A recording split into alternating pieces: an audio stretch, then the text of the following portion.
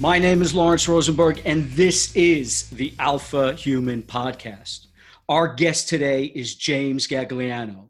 James is a graduate of the United States Military Academy at West Point and served as an airborne infantry officer with the U.S. Army Rangers. Following his time in the military, James had a 25-year career with the FBI, where he was an undercover agent investigating organized crime, a member of the FBI's legendary hostage rescue team, the Bureau's elite counterterrorism unit, where as part of the global war on terror, James deployed to Afghanistan on behalf of the FBI 3 times in support of Operation Enduring Freedom. James would also go on to be assigned as the senior team leader for the FBI New York Field Division's SWAT team. James currently serves as an analyst for CNN, where he provides on-air commentary on law enforcement and counter-terror matters, and is an adjunct assistant professor and doctoral candidate at St. John's University. Jim, welcome to the show. Lawrence, thanks for having me. I'll tell you, with a wind-up like that, I want to meet this guy because I'm not nearly that cool. So hey, listen, man. There's stuff I left off the resume. I could. You're very kind, my friend. Well, it's an absolute pleasure to have you on the show, and I want to really dig into some key areas of your story and your expertise. But I'd like to start with kind of some of your motivation for getting into what you got into, because I speak to a lot of special operators, Jimmy. SEAL teams, Delta, Rangers. I speak to a lot of guys, and, they all had, at some point, some when they were really young, some when they were teenagers, they got it in their heads. A lot of them after 9/11 got in their heads that, they want to become a SEAL. They want to become Delta. They want to join the Army Rangers. Right. What about you? What was your, what led you to attend West Point, an elite school, speaking of the military or any for that matter, and then later on going to the Rangers? What was the thinking behind that?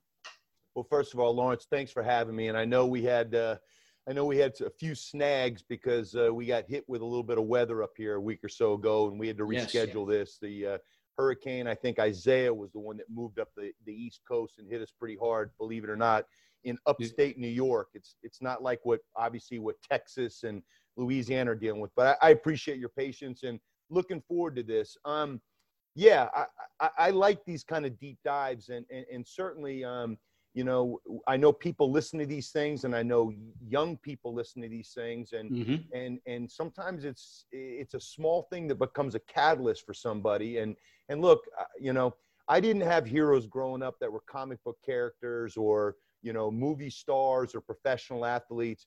I had a hero that lived in my own home. My father is West Point class in 1960.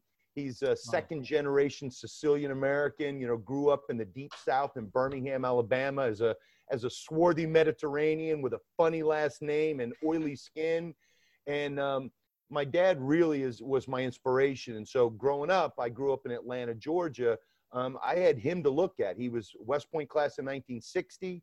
He was a Vietnam vet, spent parts of 67 and 66 and 67 in the Republic in South Vietnam, and really was the guy that I looked at and said, I want to be like him. Now, our paths diverged. My father was much more of a cerebral intellectual. He graduated at the top 5% of his West Point class. I graduated at the bottom 5% of my West Point class. So for your listeners to understand what you're paying me, if you want the top 5% of West Point class, you're going to have to pay them a lot more than you're paying me. Right. So no, in all kidding aside, my dad was really my inspiration, I think. And growing up, I was a gangly, gawky, goofy kid that was kind of on the outside looking in. I was not one of the cool kids. And I always thought about what it would be like to reach that level or that status of doing good and protecting the innocent and being not just a physical, but being a presence, defending my country and protecting things that were important to all of us. And really, I was a late bloomer and a late developer. I was lucky to be able to get into West Point. When I graduated from West Point, I knew I wanted to go into the infantry. I knew I wanted to be an airborne ranger. I served 4 years in the 10th Mountain Division. And it's funny, and I'll wrap this up quickly by saying, I served at the height of the Cold War. I was at the United States Military Academy from 1983 to 1987. Okay. I served in the United States Army from 1987 to 1991. And I left to join the FBI, which I'm sure we'll talk about later, right at the cusp of the first Gulf War. So I missed the first Gulf War, was already in the FBI. And then I spent far more time overseas, in the sandbox, in the Middle East, in Africa, in harm's way, with the FBI attached to military units than I ever did when I was in the military at the height of the Cold War, Lawrence. It's amazing. You would ever thought, a lot of guys that joined up prior to, in between actually Gulf War I and II, there were only a lot of the special operators, they really didn't see a lot of action. It was really only in between those two. There was Panama, right? And there was maybe Grenada, or maybe, right? That was really it. That's where the action was. And other than that, you had all these highly trained guys like you that were pretty much sitting on their ass. They weren't getting that opportunity. And so it's funny that you ended up getting far more chances to go and do some really dangerous work when you were with the FBI. Who would have thought? But you end up over there with the FBI. So thanks for elucidating on that. So let's get into that, because you end up going into or joining the FBI with the ambition to work organized crime, right? And I'm curious, what was your motivation for wanting to be assigned to investigating organized crime? Because there's a lot you could be doing with the FBI. It's like my daughter, and she's young, she's 20. So right now she doesn't know what she wants to do. But one of the things that has popped into her head as of late is FBI. And she's taking criminology courses. And for her, she wants to do something where she can help stop human trafficking. That's what she's focused on, right? You're focused on organized crime. That was your ambition. Why? What was your inspiration for that? Sure. So first of all, to piggyback on what you just said, Grenada happened while I was a cadet at the United States Military Academy. And then when I became an infantry officer, the operation in Panama took place where we took out, Manuel Noriega, and took back the airfield and rescued some American students there. While I was in the military. But these were small operations, we weren't, it wasn't like anything else our country, it wasn't World War I or World War II or the Korean War or Vietnam. These were small, small level, low level. I don't want to say low level like there's no danger, but these were dealing with insurgencies and things like that, but in small scale. I mean, obviously the United States did a lot of proxy wars after World War II where, we supported, democracies in the Far East, or we supported anybody that was counter to the Soviet Union at the time. So my fear was in the military, and I had a wondrous career, and it was short. It was 4 years. Okay. I left as first lieutenant promotable. My fear was that I wasn't going to see the action because it was the height of the Cold War. And I just didn't see us being involved and engaged. And I think Robert E. Lee famously said, it's wonderful that war is so bad, lest we grow too fond of it. And so I'm not suggesting that, everybody wants to go to war. But when you are a soldier and you're in a professional unit and you're with meat eaters and folks that are committed to, defending freedom and being on the vanguard, you are itching to put your skills to test. And so I looked at what was going on domestically and thought that there would be other opportunities there. The reason why, as you suggest, that I moved towards the organized crime side, I was a cadet in 1985 when John Gotti, who was he was basically a capo or a captain in the Gambino crime family, one of the 5 families in New York. Mm-hmm. John Gotti had Paul Castellano, who was the boss of the Gambino family, snuffed out in a brazen hit, you know, in the evening hours, you know, at Spark Steakhouse. I was fascinated by that. I read a number of books on it, and a book came out right around that time, 1986, 1987, written by an FBI agent by the name of Joe Pistone. And Joe Pistone played Donnie Brasco, which was his undercover, you know, nom de guerre, if you will. And so I read that book, and I was hooked. And right around the same time in 1987, and now I don't want to name drop, but this guy is a personal friend of mine because I wrote an article about it. But Ken Wall, an actor, was portraying Vinny Terranova on this television series called Wise Guy. And Wise I watched Guy. it, Wow. And I wanted to be that guy. I told Ken recently, and he was blown away. I'm like, dude, I became an FBI agent and wanted to go into organized crime because I watched your TV show and said what you did going undercover in the mob was what I wanted to do. And there was a reason for it. My family they're Sicilian American immigrants. I'm 3rd generation, but I understand what the mob did and how the mob took advantage of and extorted and used violence and intimidation to take advantage of new immigrants. And I understood what a plague they were. And I thought it'd be really neat to work against that. And so that's what initially drew me to it. I'll tell you what, wow, Wise Guy, that brings back memories. Yeah. You know, we're probably about the same age. And that show was like really, I mean, it was critically acclaimed. And Ken Wall was like, I don't know if anyone now, you know, poor guy knows his name. But he was like a megastar for a while. He burned white hot. And it was a great show. So, yeah, that's cool. So that inspires you, right? And I also remember the hit on Castellano in his, at Sparks. I remember on the New York Post, you know, I think they had a cover shot of like the bodyguard in the car slumped over. Right? Tommy Bilotti. Okay. Wow. Unbelievable. So that's the motivator that gets you into it. And so you end up joining a group within the FBI called Squad C16. Yeah. Okay. What was Squad C16? Wow. So, you know, timing is everything. And I'm sure there's probably a lot of listeners to your podcast that watch Netflix. I think Netflix is more ubiquitous right now than regular cable TV. Mm-hmm. There's a series on Netflix, and I don't get any royalties from it, so this isn't me shilling for, you know, a paycheck.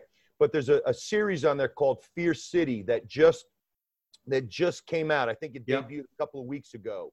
Mm-hmm. It's fascinating, and it is literally, it leads up to me entering the FBI. When I say me, it's not about me, but it is about the late 70s and the 1980s and how the FBI attacked organized crime in New York City.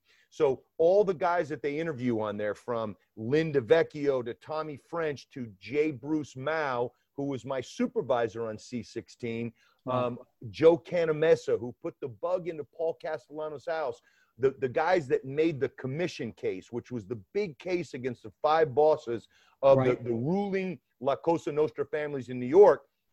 That 3 episode series really kind of distills down where the Bureau was in trying to figure out how we're going to go after the mob. And as I'm sure your listeners know, the Bureau and law enforcement struggled with figuring out how to get to the people at the upper echelon, because you can arrest people that are directed to do things for doing criminal acts, whether it's extortion, shakedowns, murders, you know, vice crimes like prostitution or gambling, running numbers, those kind of things.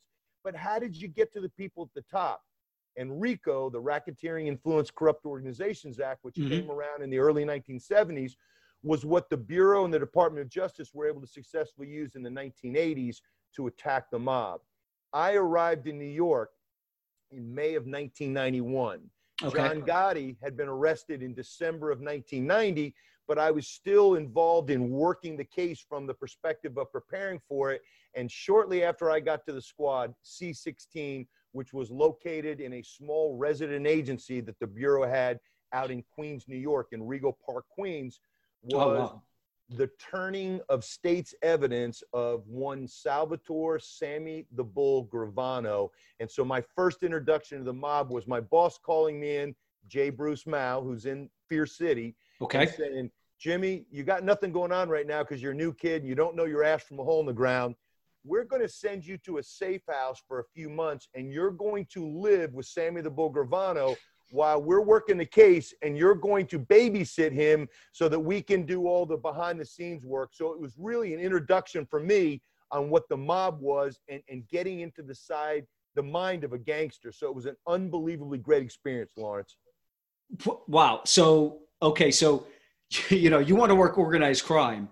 You get, you get assigned to this squad C-16, which is just getting formed up. They're going after the five families and the boss, the capo di tutti capis, right? And, you go to spend months as a handler for essentially Sammy the Bull Gravano. I mean, you talk about an opportunity to learn about organized crime and, to kind of understand it from the inside, not from the FBI's point of view, right?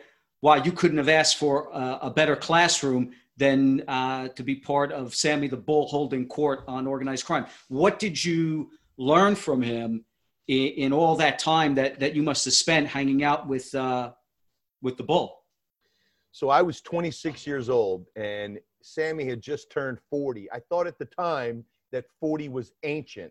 I've now adjusted what I consider to be ancient in terms of age. But at the time, Sammy was a tough guy. And I think one of the things that I learned about criminal enterprise, and look, at the time, this is the early 1990s, the Italian La Cosa Nostra, this thing of ours, organized crime, was at its apex. And the reason it was at its apex, because it was sophistication and violence conjoined. So it's one thing to run a violent street gang, right? You do it through fear, intimidation. We'll shoot more of your guys than you'll shoot of ours. The Mexican drug cartels, the Jamaican drug posses.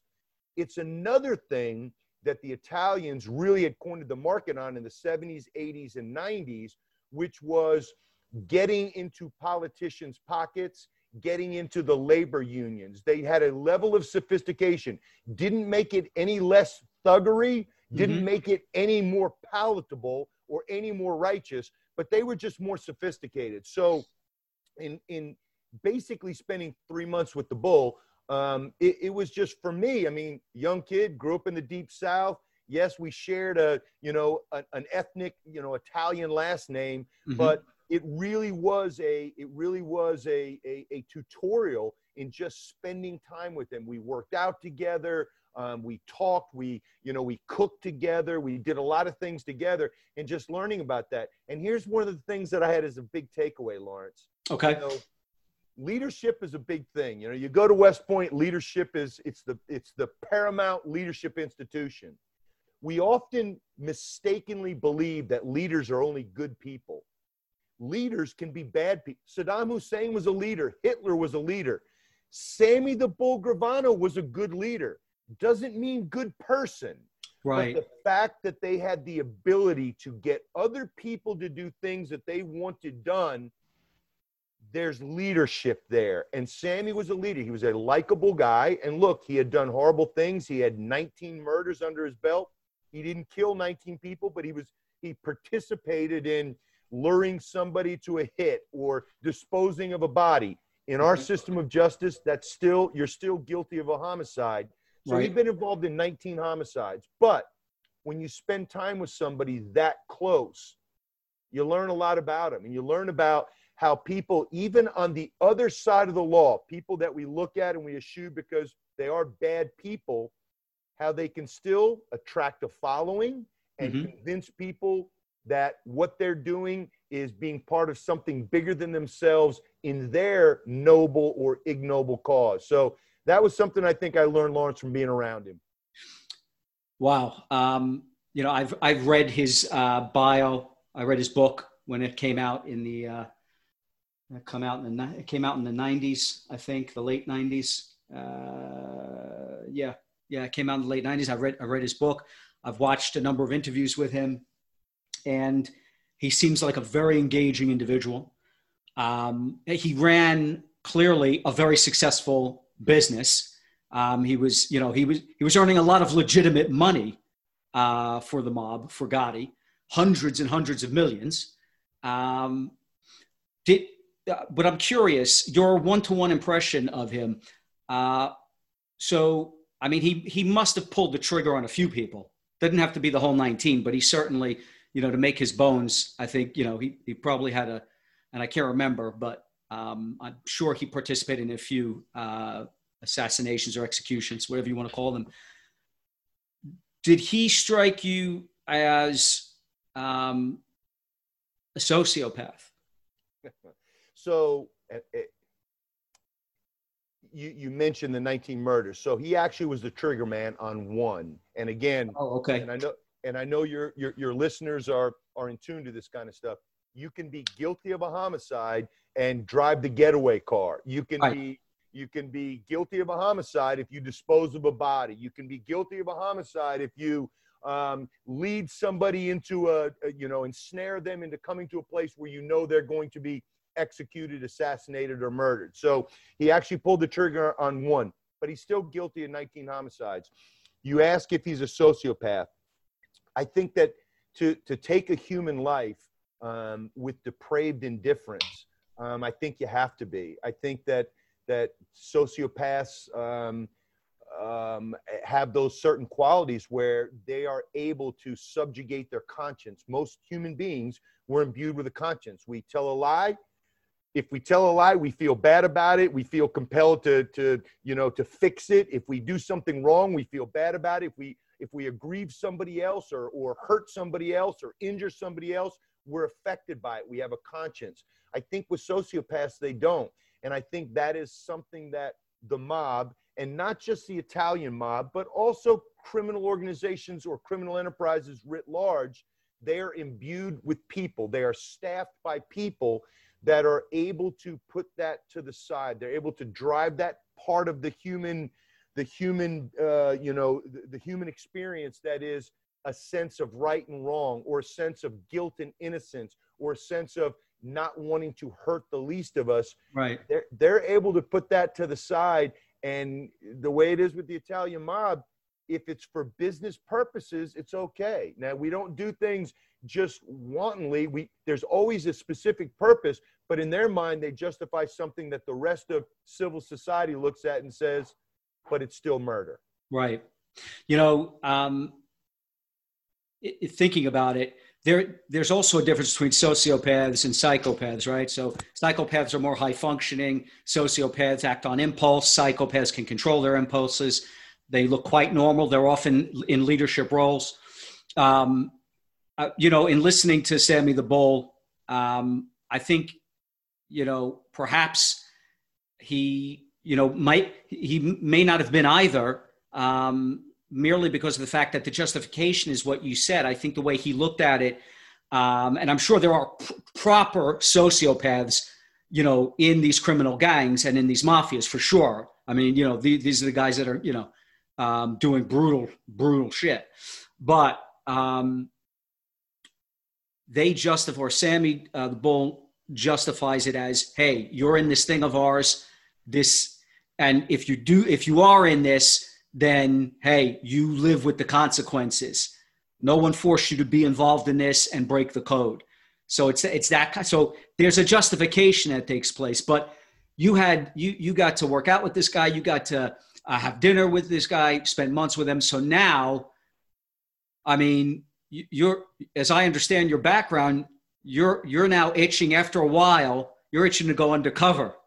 You kind of understand the psyche of a soldier, a mobster, a capo, all these things. And you think for yourself, hey, it's time for you to go deeper and go undercover.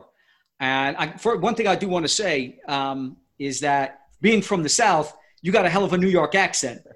So, So so maybe the training. I don't. You'd never know that I grew up in Atlanta, Georgia, actually in Decatur, Georgia, which is on the east side of Atlanta. I go home for high school reunions, or I go talk to people that, you know, I grew up with, and they're like, what the hell happened to you? But I've spent most of my adult life in New York, and I just adopted the New York accent. So I don't think I have an accent, but they think I sound like I come from Brooklyn. Hey, let me tell you something. You've got that New York accent. You've got that New York hustle. Brooklyn for sure. So you were sent to something called the Undercover and Sensitive Operations Unit, Yep. the OSOU. I'm sorry, the USOU. USOU. What is the USOU? So the way undercover works in the FBI, and it does in most law enforcement agencies, I can only really speak to it from the FBI perspective or the NYPD perspective, because I worked hand in glove with the NYPD for 20 of my 25 years. So I'm a little bit familiar with how they do things too. Okay. At the federal level, we take it very seriously. Obviously, it is a difficult job. It is a perilous job, and it is a hell of a lot of fun. You get to lie and do it under the auspices of the government and do it for righteousness. I mean, it is the best thing. You get to pretend you're somebody you're not. I'm not Robert De Niro. Nobody's chasing me down, asking me to star in the remake of The Godfather Part 2. But I can play a role to get close to somebody that we have reasonable suspicion, which is moved or morphed into probable cause, is in the conduct of illegal activities or violation of federal law. And I get to befriend that person and use my considerable charms, my, savvy, my expertise in this arena to pretend to be somebody I'm not. And I say that and I'm making it light about it. But again, it is a dangerous job. And it's also a job that you take seriously, because you do recognize, and there are dangers that are inherent in this line of work, which is one of the things that USOU looks out for. One are things right up here. You can be good with the fists, you can be handy with the steel, but if you're not right up here, this is a game of chess, but it's not regular chess. It's 9-dimensional chess. You're thinking 10 steps ahead of the bad guy. You're trying to act like a bad guy. You're trying to be careful not to entrap somebody, which means not offer or dangle something in the criminal realm that they wouldn't be normally predisposed to doing, but you still want to get them on what you know they are doing illegally. So it's a delicate dance. As I said, you got to be right up top here, and you also have to be careful, because we started this off by talking about Sammy Gravano. I became friendly with Sammy. Now, we came from different sides of the world. We came from different sides of the law, but you can't be around somebody that long. And I think James Comey, the former FBI director, once famously said, it's impossible to hate up close. And I've become friendly with gangbangers that I sent to jail. I've become friendly with drug dealers and drug traffickers I've sent to jail. And I've become friendly with mafia members I've sent to jail, because most of them, not all of them, recognize that their job is to break the law and get away with it. Our job on the other side is to catch them and then prove it, because knowing they did it doesn't matter. You have to be able to prove it with evidence, and you have to be able to afford them due process while you're doing it. So from the undercover perspective, it's a delicate dance. You're trying to make sure that you maintain boundaries, but that you're still able to do what you need to do. But at the end of the day, you just want to help make the case. Wow. So a couple of questions come out of that. The first is, so is there, again, for the non-sociopaths, right, amongst the criminal element, for the guys that are just have chosen this as a career, right? Their job is to break the law. Your job is to prove, catch them and prove that they did it. Is there that kind of like unwritten respect for each other, working undercover like that? And once you've got them, you may have been working with them for 6 months, a year, you've gotten very close to them. You're friends with them. You send them to jail, but at the same time, you still have a relationship. You're still friends with these guys. I'm cautious in using the term friends. I mean, you are acquaintances. Right. There is a begrudging respect there. Now, look, initially, the first reaction from people that you have worked an undercover case against, it is abject betrayal. It's a betrayal as if you cheated on your wife. It's a betrayal as if you were buddies with somebody and then you did something to make their life worse or did something to hurt their business. It is a sense of betrayal. I think that they go through, what is it, the 5 stages of grief before they come around to the acceptance phase. So they have to work through those things. But the mafia guys, most of them understood that was our job. And they were also, too, hands off on trying to hurt somebody. Look, if you were one of them and you did something out of line or you ratted or snitched, the words that they use, they put a contract out on you.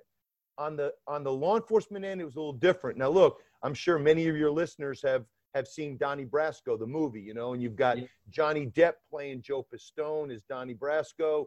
And then you've got, what's his name? Al Pacino playing. That's right. Playing, is it Sonny Black? I think it was a character there.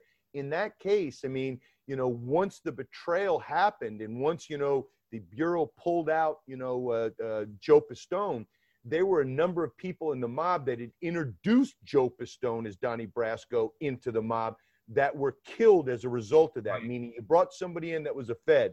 So serious business. You don't take it lightly. I mean, it's definitely a dangerous business, but it is a cat and mouse game. As I said before, it literally is 9-dimensional chess, trying to think 2 or 3 or 10 steps ahead of the bad guys. So, okay. Right. And then on your side of the fence, you get really close to these guys, they take you into their confidence. Then you end up having to betray them. Mm-hmm. Do you ever feel bad? Do you feel guilty? I think it is part of the human condition. I mean, I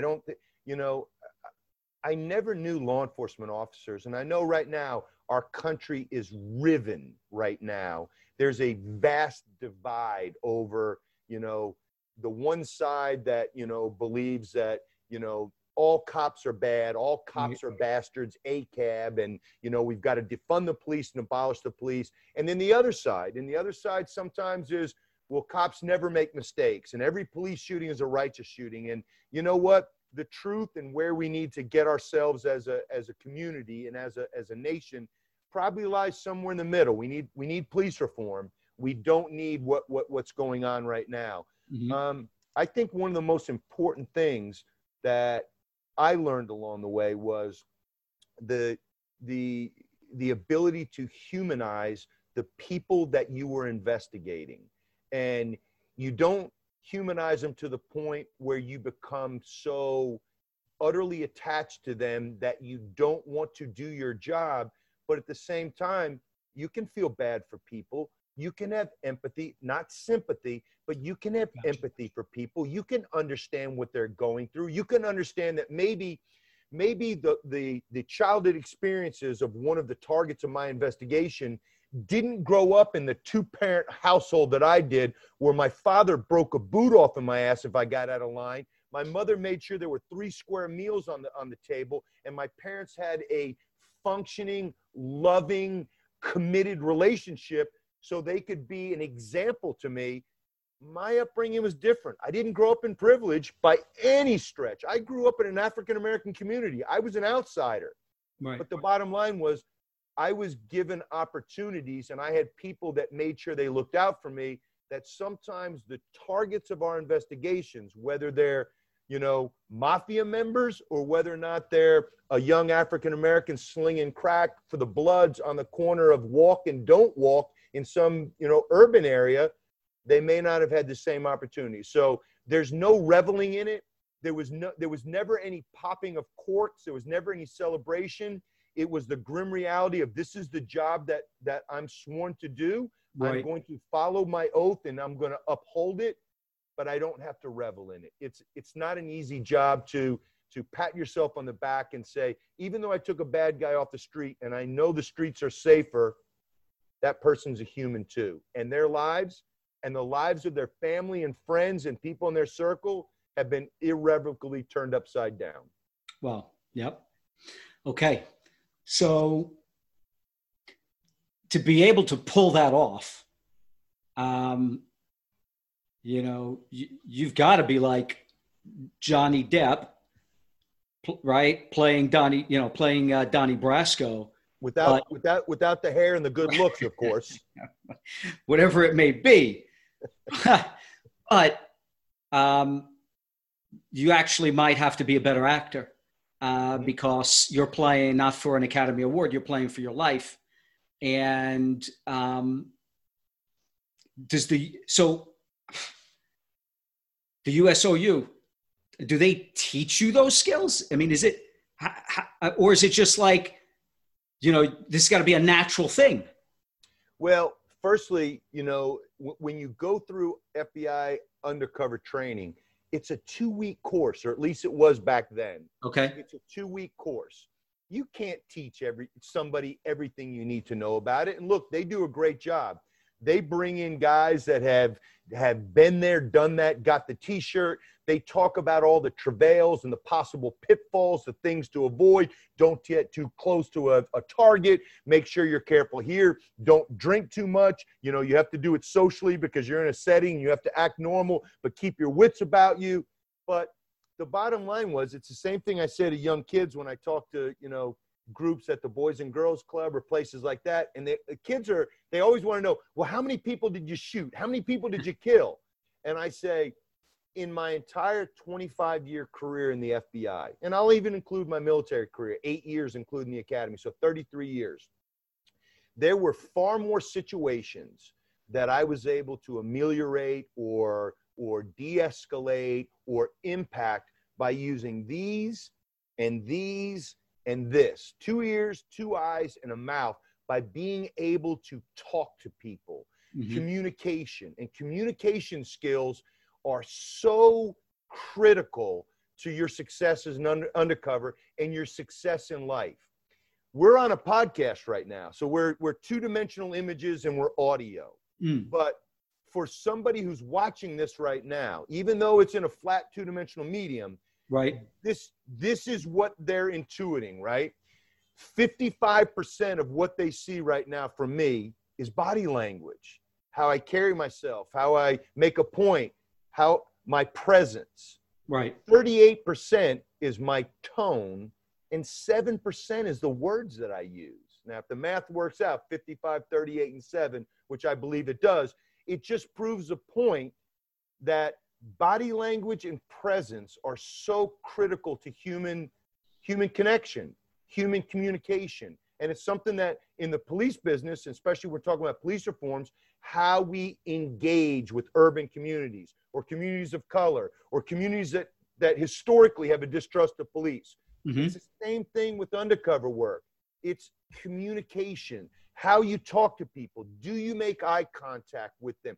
Do they feel like you're there in that moment? Do they feel connected? And in police work, which means engaging with people that have done something wrong and you have to deprive them of their liberty and bring them to meet justice, or in undercover work where you're trying to talk to somebody and bring them into your confidence or hope they bring you into theirs, mm-hmm. It's the same thing. It's relationships building, and communication skills.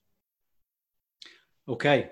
So, you know, because I could just imagine someone thinks they can do the job and, you know, they go undercover and clearly they're not cut out for it. There's got to be like someone saying this guy, he ain't going to make it. He's not cut out for this. What you know, does the USOU or does the FBI have any kind of like filtering process for this? Sure. So there is a testing process. Part of it is psychological. So, you know, you can take written tests about, you know, how would you act in this instance? You know, you go in to make a drug buy and a drug dealer puts a gun up against your head and says, I need to know if you're a cop. Here's a line of coke. If you're a cop, you're not going to snort it. Do it. And you're like, I'm a snorting mofo. I'm going to snort whatever's in front of me.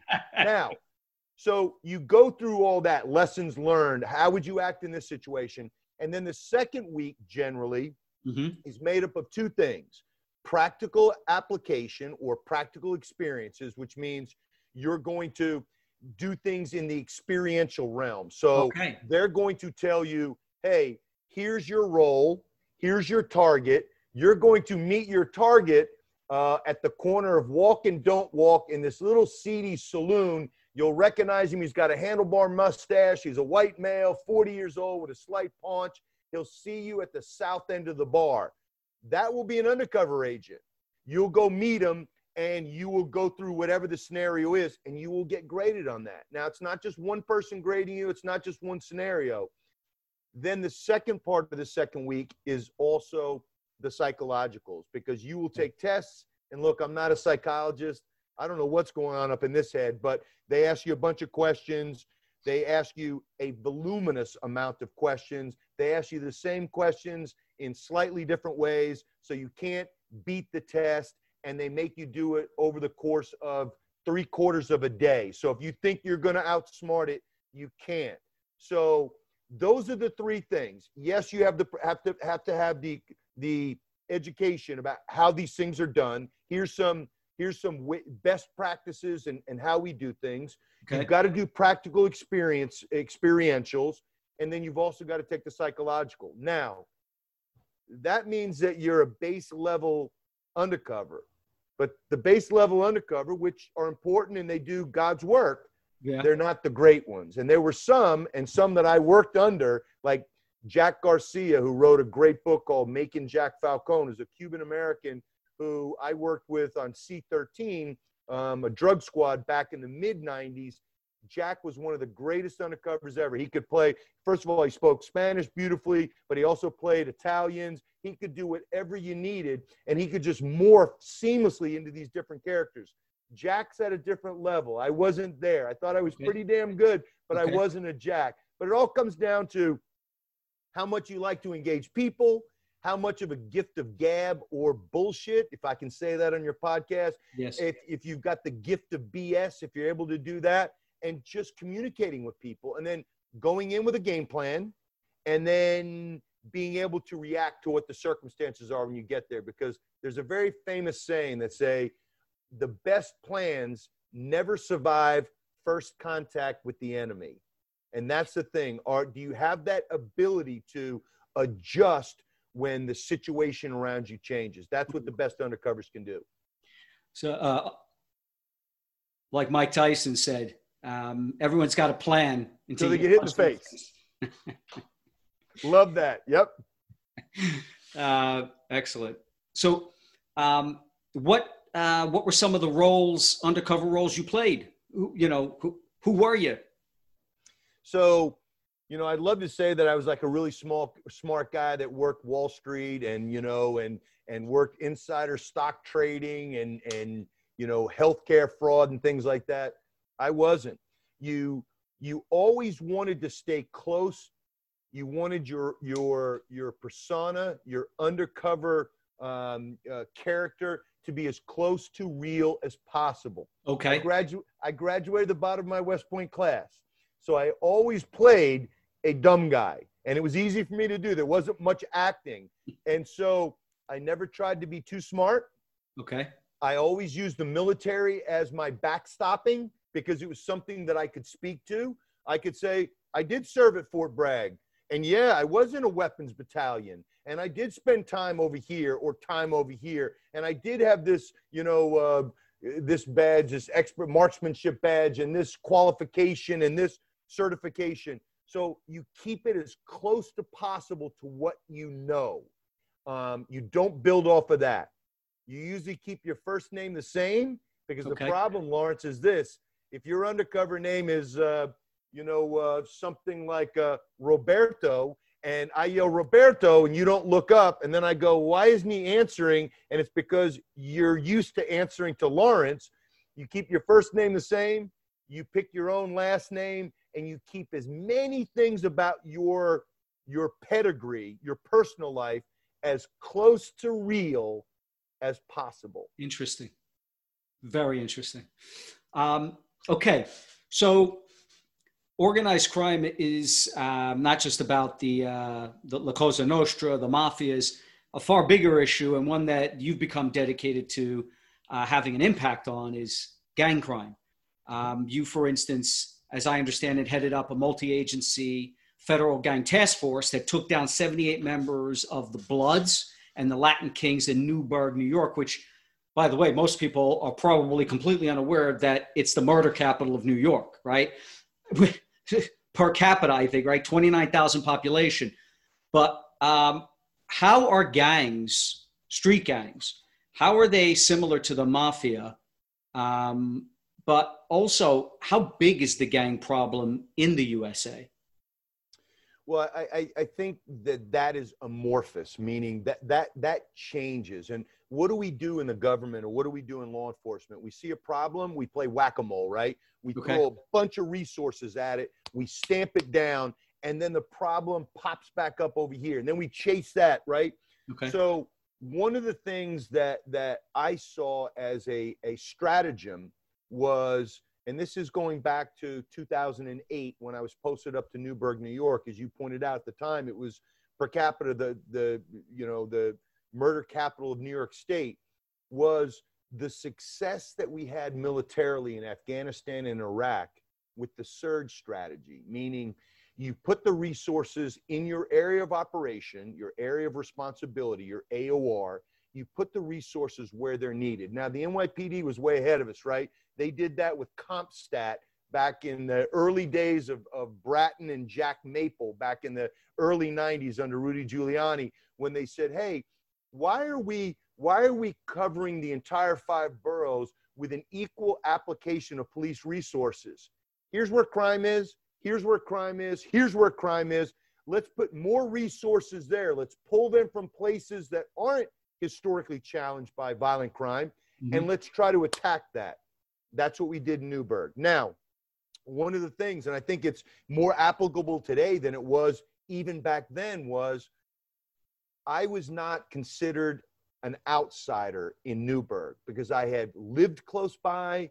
I had been in the community for 15 going on 20 years. I had coached at the Boys and Girls Club.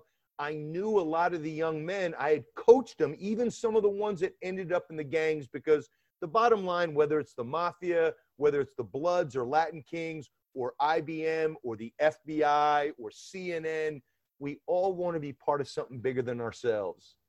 So the young men that saw no outlet in Newburgh, you know, even the ones that you could provide as much guidance to and as much mentorship to that went into the gangs, in 2008, it was a pivotal period of time. There were 2 street gangs, one that owned the west side of Newburgh and one that owned the east side of Newburgh, and they were at war. Well, people will chalk it up and say, well, it's a victimless crime if it's just 2 gangbangers shooting at each other. But innocent people were also being caught in the crossfire. And so one of the things that we did was we used that surge strategy. I was able to get resources from the Department of Justice and from the FBI because I lived up here. So people knew that I knew what I was talking about, and I had what I call traction in the community, which meant people trusted me. It wasn't an outsider that was coming in to, you know, go after and arrest people and pull them away from their families. Hey, that's Coach Jimmy. He's been here a long time, and he's trying to take care of the violent crime here. So I didn't do the job all myself. I had a wonderful team. I had a lot of people that were singularly minded and singularly focused to make that happen, but it made a difference. We were committed to the community. We were involved in the community. We weren't outsiders. We weren't viewed as, hey, they're just coming in to police and then leave. And then we went hard after the gangs. We used RICO, which we talked about earlier, which was what we used against the mob in the 70s, 80s, and 90s. We then started using RICO against the violent street gangs. You go after the head of the snake now. You cut it off. You take out the captains. You take out the upper echelon guys. And then what happens then? Well, you know, I guess, you know, criminality is like water. I think Sun Tzu famously said that, right? Like it'll go wherever there's an opportunity. So if you do take care of this, there are going to be other people that fill the void, and then that will leave that to the sociologists and the folks that can deal with the socioeconomic issues. But that's how we dealt with things in Newburgh at that time. And it's still, I live 2.5 miles from the epicenter of where all those gang takedowns were. You talked about the 78. That's 2.5 miles from my house right now. Wow. Okay. So, you live this, not just work this. And so, clearly you see the problem of it at the street level in the community. The mafia is this thing for most people. First of all, how prevalent is La Cosa Nostra today, and how, the sophisticated mafioso, is it really a thing here much anymore? But what's a lot more of a reality to people on the streets are criminal gangs. And, again, for a lot of people, that you think of gang activity and, you just think of a few pockets of it in certain cities in America. Coming from you, an expert, and having worked with the FBI, how pervasive are criminal gangs and is gang culture in America as a whole?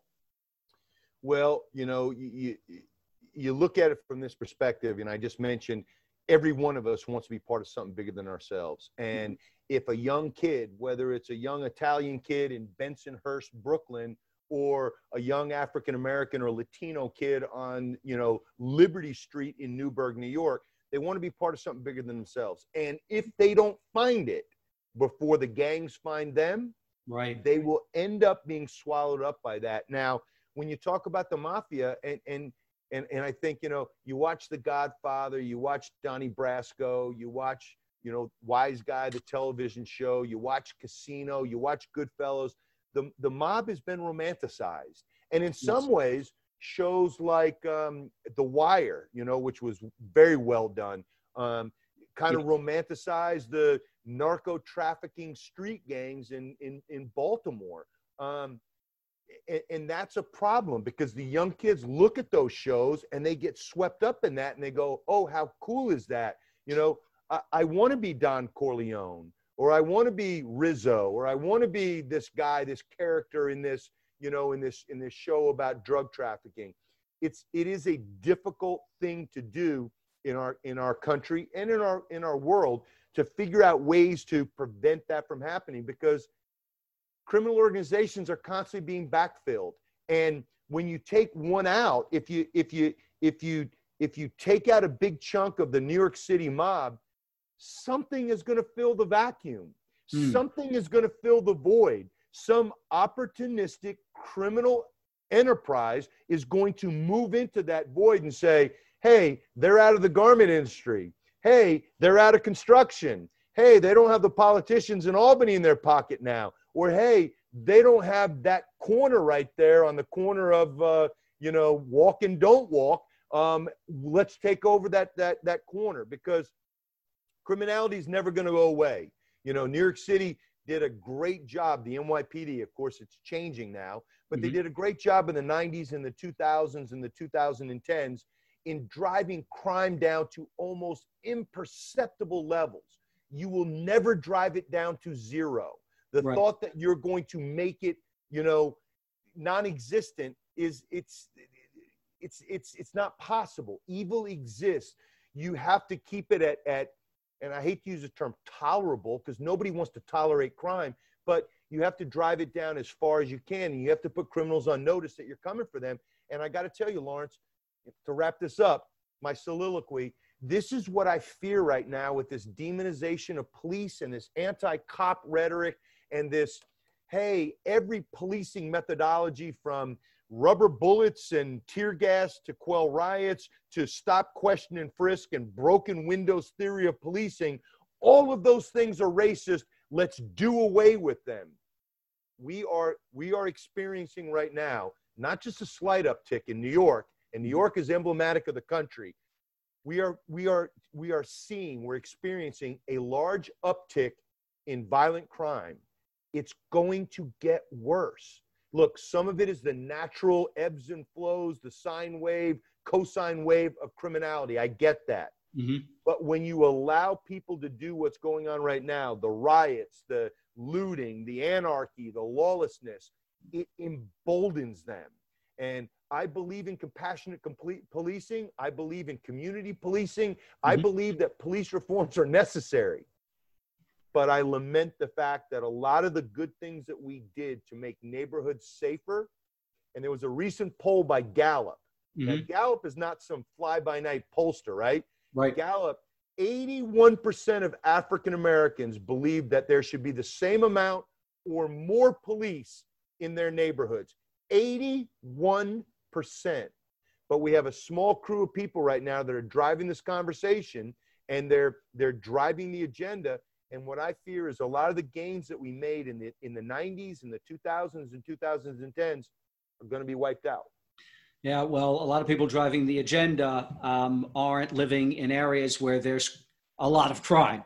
So, but as you say, things happen in cycles, and, it's starting to look like New York in the, in the 70s and early 80s. So let's see what happens. But, to segue, you go from that, which is you could spend a lifetime kind of doing what you were doing. It's a whole career, organized crime, street gangs.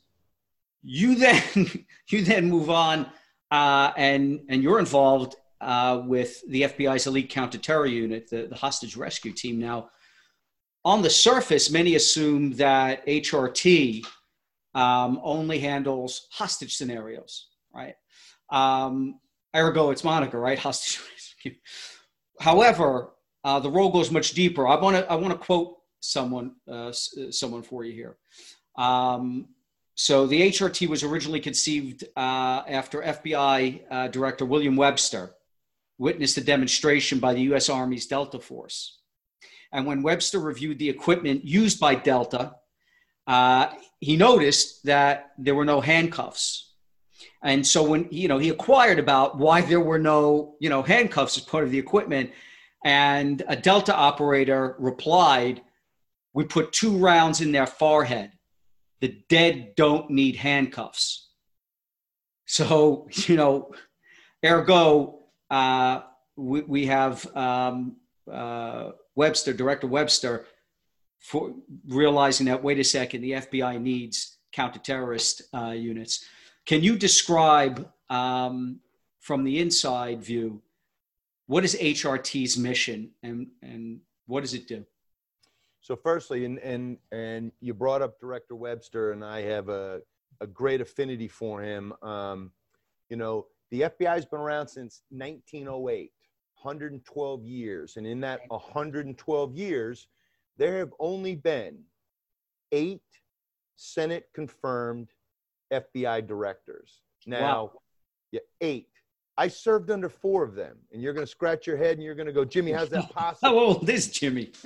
There were interim directors and there were acting directors, but there were only 8 in the Bureau's history. And you have to keep in mind, 48 years of that 112-year history, one guy, J. Edgar Hoover, who was a 29-year-old man in 1924 when he took over the FBI, which back then was the Bureau of Investigation, and led it until his death in 1972. So he handled 48 years of that. But I served under 4. I came in under Director Sessions, Judge Sessions. Okay. Then there was Director Free, Louis Free. And then there was a 12-year term, which was 2 years longer than the 10-year term that was allowable at the time for Director Mueller. And finally, my last 2 years in the Bureau were under James Comey. James Comey was only director for 3 years, 8 months, and 5 days or something like that. But I served under him for 2 years. Okay. So to your point, Judge Webster was a revered FBI director, one of the only 8 men. When you think about this, I mean, Director Wray is now the 8th, only 8 men in the Bureau's history. And in 1983, he recognized there was a problem. And what was the problem?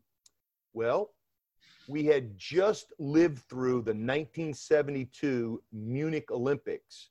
And, you know, I think your listeners, because they're probably a savvy crew, will recognize and remember that Germany, after World War II, was not allowed to have a military. So they essentially had these border patrol or border guard people that kind of did security for them. And in 1972, we know the Palestinian terrorists killed a bunch of Jewish athletes. It was a debacle that played out on live television. Well, as a result of that, Germany formed a group, which is really I think you could argue that the British with the Special Air Service might have a counter to this, but the German Grenzschutz Niner, the GSG-9, was really the first counter-terrorist group that was formed and became an amazing group in teaching and training, and it was a response to the 72 Olympics. Okay. So Judge Webster asked this question to Delta Force and to, you know, of course, this is 1983, so it's the Ronald Reagan administration. Hey, we have the Olympics coming in 84. 11 years ago, we all witnessed a horrific tragedy. How are we going to handle that? And people in the cabinet scratched their head and said, well, we'll use our new Delta Force, or we'll use the SEALs, or we'll use Army Rangers, or we'll use Marine Force Recon. And then somebody else timidly raised their hand and said, but sir, there's this thing called posse comitatus. We can't use the military to conduct law enforcement, you know, jobs or roles. And so the idea came up to put together a civilian law enforcement team that was on the scale of Delta, SEAL Team 6, you know, the Rangers. And that was the birth of the hostage rescue team. I was an FBI agent for 25 years, Lawrence. 4 of those years were spent as a assaulter on Echo Team, on Blue Assault, on the FBI's hostage rescue team, of which 52 men served when I was there in the 90s, 52 men served in the 80s when the team finally came online in 1984, and 52 men serve on it now. One of my proudest associations is with the FBI's hostage rescue team. Great group of people, great mission. Wow. And so is it, okay, so, and again, just to clarify, so beyond hostage rescue, you know, we're talking counter-terror here. Mm-hmm. What else does HRT get into? So when the team was formed back in 1983, what are we going to call it?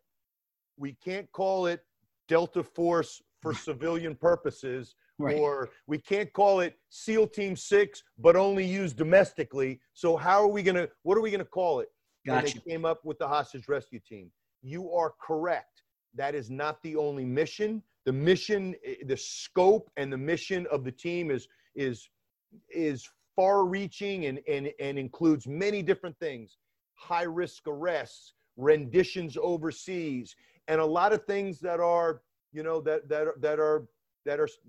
are classified, and that the team, you know, you can't talk about those things. But the bottom line is this: the mission has evolved. And when the team was first started, it was, okay, if a group of terrorists, wherever they come from, right, domestic, international, decides to take hostages at the 84 Olympics, we're going to go get them. And we're going to do it with the efficiency and the professionalism and the expertise of the military counterterrorism teams. But the mission has evolved. Yes, that's important. But now you look at things like active shooters and, you right, know, how do you respond to those? You look at things like renditions overseas, where you grab a terrorist in international waters or overseas and you've got to go get them. And during the global war on terror, right? So which began in 2001 on 9/11, right, and it's still ongoing to this day, no matter what we call it. The FBI's hostage rescue team has been deployed, attached to Joint Special Operations Command, JSOC units like the SEALs and Delta Force and the Green Berets and the Rangers. to do law enforcement missions. And people are going to scratch their head and go, well, Jimmy, what the hell would a domestic counterterrorism team be doing in Afghanistan and Iraq? Well, what happens is when you've got high-speed units like the Rangers and Delta Force and the SEALs and the Green Berets, and they're going in to snatch a high-value target at an HVT, you need people with the experience to work on interrogations, to find out information, to take fingerprints in the field, to take DNA swabbings. And you got to remember, in 2001, 2002, taking DNA in a combat zone was something that was unfathomable. It was like, we didn't have a protocol for that. So you want to attach an FBI agent to those high-speed teams that are going out to do those jobs. Interesting. But you need people that can keep up. You need people with a level of fitness. You need people that have parachuting expertise, fast roping expertise, that can be in austere environments and are handy with a weapon. So that's why the FBI's HRT was then used to not, I don't want to say augment because it wasn't an equal thing, but they were added as embeds. They were embedded with JSOC units during the global war on terror. And they still are to this day. And so you went there 3 times as part of HRT. Yes. It's just, fascinating because, again, to most people, you can't square that circle. Why is FBI, HRT, hostage rescue, counterterrorism going out into Afghanistan? So it's absolutely wild. So actually, SWAT. Let's talk about that for a moment because you become senior team leader for the New York SWAT team, FBI's New York SWAT team. I want to run some stats by you, and this actually plays into kind of what you were alluding to, kind of where things are headed and where things were, and when it comes to policing. But in 1964, the first SWAT team was formed in Los Angeles, and then a decade later, by 1975. So within that 10, 11-year period, you have about 500 SWAT teams nationwide. By 1999, all 50 states have SWAT teams. And today, 90% of U.S. cities over 50,000 population have SWAT teams. And 80% of cities with 25 to 50,000 population have SWAT teams. So a lot of SWAT teams out there. The FBI has 56 SWAT teams attached, I guess, to each FBI office around the country. So what would you say changed? What happened after 64 till now, or in that period up till 1999, call it, right? In those, 35 years? What changed in the criminal landscape beginning in the mid-'60s that led to this just explosion for SWAT teams? And by the way, define for our audience what a SWAT team is. All right, you want to go there? I mean, let's dance. First of all, I'm not used to podcasters, the typical podcasters that I appear with, being this prepared and knowing as much about my business as I do. But if you want to go down this route of dropping some historical knowledge, let's go there. Let's do it. A SWAT team is a special weapons and tactics team. And you are correct. You just gave the timeline, but I'm going to put an exclamation point on it. Okay. August 1st of 1966. I was about 18 months old at the time. Okay. A young, disenfranchised, disenchanted former Marine by the name of Charles Whitman killed his mother and then climbed the clock tower during afternoon classes at the University of Texas in Austin. He took a hunting rifle and a pistol, and I believe, and this is the part I might be sketchy on, he killed 12 or 13 co-eds and wounded a number of others. And at the time, the police response was a campus police officer and a local cop, both armed with wheel guns. So both armed with revolvers, who climbed the stairs to the clock tower and interdicted Mr. Whitman. Now, after that, after that shooting, and some people would call that the genesis of mass shootings in the United States. Look, we've had people that were killed in large numbers prior to that, but that really was, and Lawrence, I'm going to use this term because I can, that was the seminal moment for SWAT in the United States. Okay. We looked at it and we said, when I say we, law enforcement writ large, what is our response to something like that?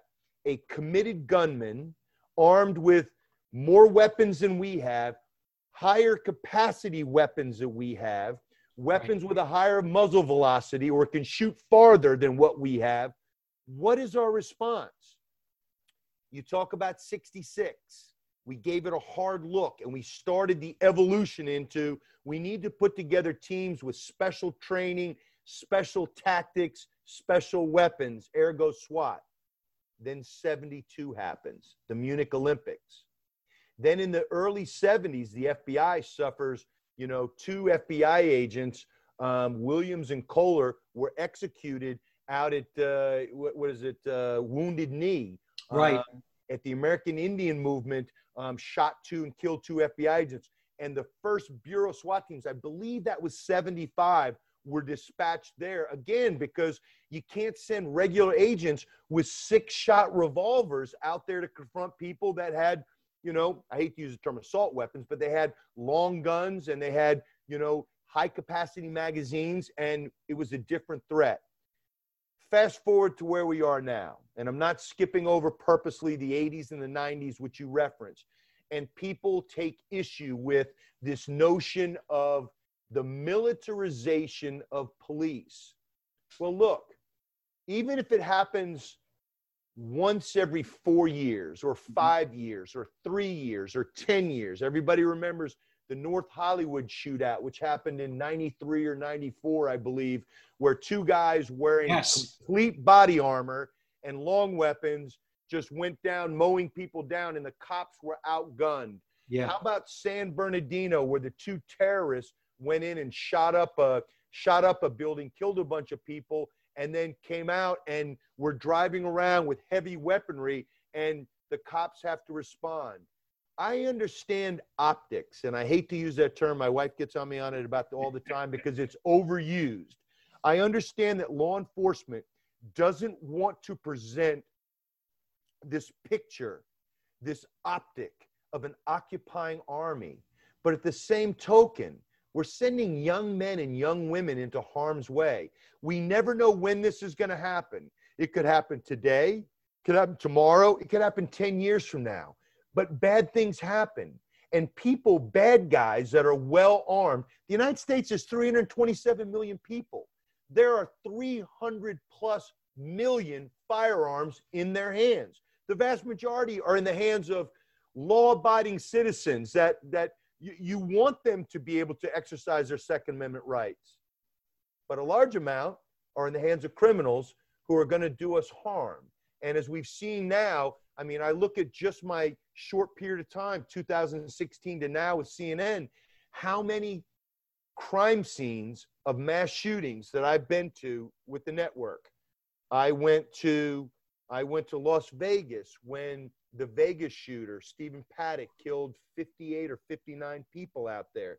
I went to Parkland, Florida, when Marjorie Stoneman Douglas High School was shot up by a disgruntled former student on Valentine's Day in 2019.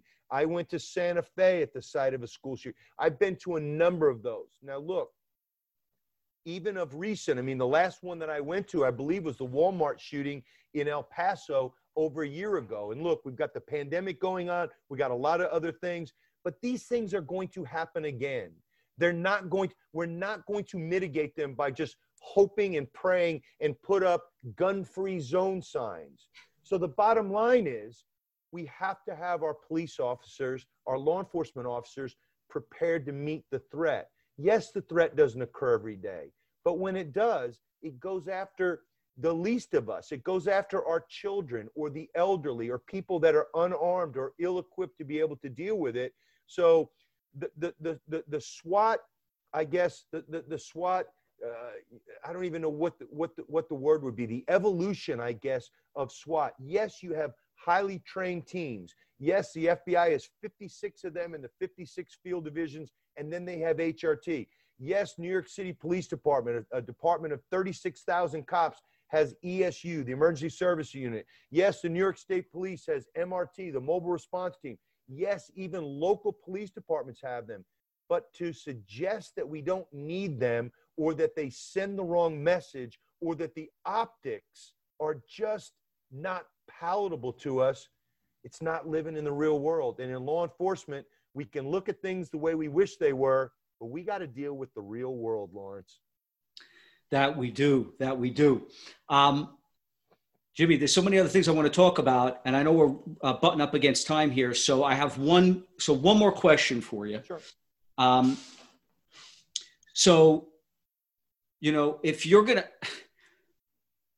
operate, so here's the thing, like, if you're doing this as part of the military, right? If you're a special operator, if you're in the SEALs, if you're in Delta, right? If you're with the Rangers, and you're doing direct action, and you're breaching, and you're taking people out, right? Or you're taking them for interrogation. But whatever the case may be, you're operating in a war zone, and you have a lot more latitude to do what needs to be done. Your rules of engagement are different. But from the picture you just painted and the reality of the landscape in which we live, there's war out on the streets, right? And we have different rules of engagement. So the question I have is, it's got to be a much harder job to be law enforcement, or let's just stick with SWAT for a moment. If you're going to be in special weapons and tactics, you're going to be HRT. If you're going to be operating here domestically, I mean, if you do one thing, like if you color outside the lines, you're done, and the optics are going to come get you. The optics ain't operating in Afghanistan for the most part. So what kind of person does it take to operate and deal with that level of, I don't know if anyone could deal with that level of stress, but what kind of individual do you look for to be a part of HRT, to be a part of a SWAT team? What kind of characteristics and qualities and traits does it take to make up that kind of individual? Because it can't be easy to find. You set me up perfectly with, discussing rules of engagement and understanding, a lot of people that come into the FBI are former military folks. I mean, from the Marine Corps, the Army, the Navy, the Air Force. And that's a good thing. We're usually attracted to the same type of things. Law enforcement folks are, attracted to the military, and the military folks are attracted to law enforcement. And the rules of engagement are different. There's a reason that in the military, you have a weapon with full automatic, and you do things like lay down suppressive fire. You can't go into Newburgh, New York, and lay down suppressive fire. That's not a law enforcement action. Every round matters and counts. And look, in the military, there are war crimes. In the military, there is unacceptable collateral damage, and there are people that are rightly charged with the improper use of force or war crimes for doing that in theater. Very different here, because you're judged to a different standard. Makes it so much more difficult, where you have to account for every single round. Look what's going on right now in Kenosha, Wisconsin. One of the things that the cop that fired the 7 shots into Jacob Blake is being blasted for is because he fired into a car where the man's kids were. Now, look, I will argue from the other side and say Jacob Blake caused that to happen. He was non-compliant. He was violent. He was impervious to the employment of a taser. He fought the police officers, and he went to the vehicle where he had a weapon, a knife. He caused that. But from a law enforcement perspective, you've got to be always considering what your backdrop is and where other people are. And you've got to make those, unfortunately, those life and death in extremis, which is Latin for at the point of death, decisions in a nanosecond. So when you ask me, how did I view interviews with prospective SWAT agents in the FBI or prospective HRT operators? Here's how I did. One of the first things that we would ask, and I'm sure it's probably still consistent today, they'll ask it in different ways, but you would ask a prospective applicant, you know, name a situation that you were ever in where you were afraid.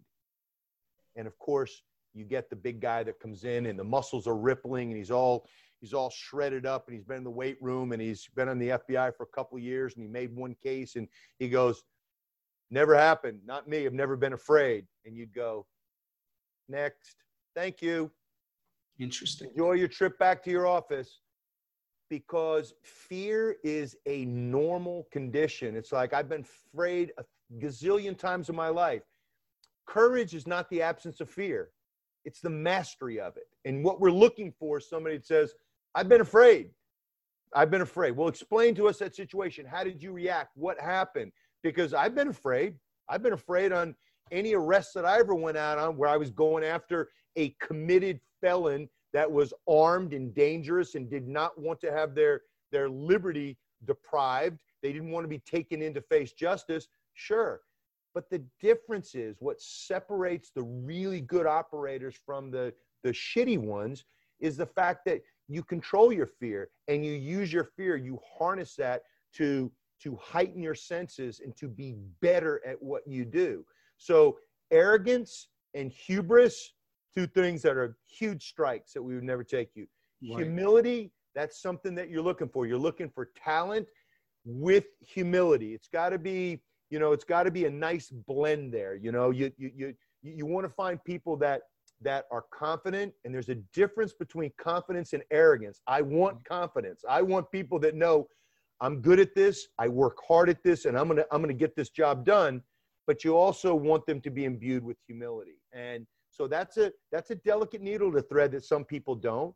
And then you really just want to find out compatibility, because one of the big things is, you know, when you're an HRT, you know, it's like combat. There's 2 or 3 minutes of just frenetic, you know, panicked action, followed by months and months and months of just dreary doldrums and boredom. So is this going to be a person that I'm going to, you know, want to be around? And it's not based on personalities, and it's not based on, well, you're a cool kid and you're not a cool kid, but is this a team player? Is this somebody that is going to be part of a group, part of a team, part of an organization and work towards a common goal? Or is this going to be somebody that needs to be babysat, somebody that whines and complains? Those are things where you look at and you say, oh, I didn't know that. I thought you had to shoot great and jump over tall buildings and beat people up with your bare fist. Well, no, we want physical specimens. Right. More importantly, we want judgment, character, compatibility. Very interesting. Very interesting. And the mastery of fear. Wow. I tell you what, Jimmy, there's so many other things I want to talk to you about. And, you know, one of the things I wanted to talk to you about was leadership. I really want to get into that with you. So, but I know, yeah, you know, got to have you back on so we can really dig into, you know, a lot of the cerebral stuff. Because now that we have an understanding of we have a lay of the land, we have situational awareness around these, you know, SWAT, HRT, organized crime. We got a bit of a sense, okay, what does leadership look like under those circumstances? Because if you got leadership in the corporate world, what's the worst that could happen? You get fired. But leadership in your world, again, we're talking, you know, life or death situations here. So I got to have you back on, man. I look forward to it, and I will commit to doing that with you. And we'll leave the listeners with a teaser, because I get asked all the time when I do public speaking about, Jimmy, what's the greatest leadership quote that you've ever heard. And if you go online and you Google leadership quotes, it'll come back with a 16 gazillion with a G, number of the search engine will basically start smoking with great quotes. I'm going to leave it with you. It's this one. It was said by the 34th president of the United States. Okay. He was graduate of West Point's class of 1915 that some people argue might have been the greatest class of all time at West Point. They call it the class that the stars fell on. There were, let me see if I can get these numbers straight. There were the last 2 5-star generals in the United States military. There were 2 4-stars, 7 3-stars, 24 2-stars, and 24 1-stars. 59 out of the 168 graduates of that class reached the rank of general officer. And the person I'm speaking about is Dwight David Eisenhower, the leader of the invasion of Normandy and the supreme Allied commander of Allied troops during World War II. And here's the quote, the greatest leadership quote of all time. Okay. Leadership is the art of getting someone else to do something you need done for the mission because they want to do it. Amazing. The art of getting someone else to do something you need done because he or she wants to do it. Show me a better leadership quote. If you can find it, I'll certainly take a look at it, but I'll probably dismiss it. There's some powerful nuance there. And I'm going to actually, next time we speak, I'm going to dig into that nuance because there's a subtlety there, which is very powerful. So I dig that quote. That's strong, very strong. Definitely up there. Might be number one. We'll see. I'll come back at you on the next one with my top one, but looking forward to it. So Jimmy, where can our audience find out more about yourself and, really your wealth of knowledge on some of these topics like counterterror and law enforcement issues? Where can our listeners learn more? I appreciate that. You can certainly follow me on Twitter, and it's at James A. Gagliano, and that's JAMESA, which is my middle initial, and my last name Gagliano, which is GAGLIANO at Twitter. And I have a website which is just jamesagalliano.com, and you can certainly go there and connect with me there if you need to. But I really appreciate that. Thanks for letting me share that. Listen, it's been an absolute pleasure, Jimmy. Thank you for your service. Honor having you on the show, and look forward to the next episode. Look forward to it too.